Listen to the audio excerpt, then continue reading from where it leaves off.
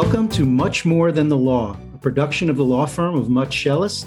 I'm your host, Ed Shapiro. On Much More Than the Law, we will introduce you to the heartbeat of our firm, which is its people. And our goal is to inform, educate, maybe inspire, and maybe share a few laughs along the way. What inspires you professionally and personally? So I think that it's the same personally and professionally. I'd say I'm inspired by other people. I love meeting new people. I love hearing people's stories. I love hearing and understanding what people do for a living or just in life.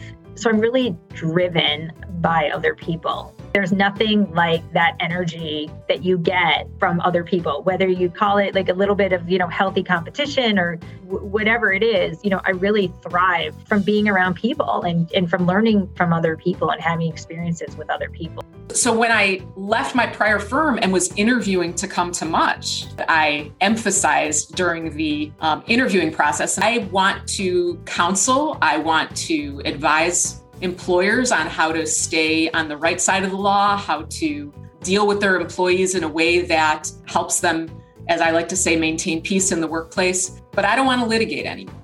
And I was told, okay, we have a whole floor of litigators. You don't need to litigate if you don't want to. It was really refreshing because every other firm that I interviewed at, that wasn't something that they would go for. One of the ways I describe our firm is that there is no Much Schellest type lawyer. You can carve out and be the type of lawyer you want to be that is authentic to you and real for you, because that's really how you can best serve our clients and give your best self to helping them get through their legal issues and other issues.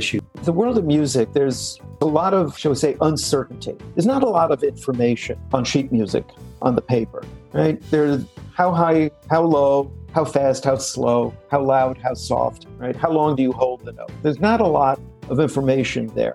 And yet, we're expected to figure it out.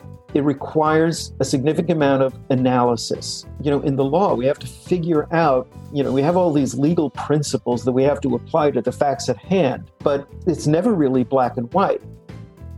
You have to do the analysis. We continue looking forward to sharing this journey with you.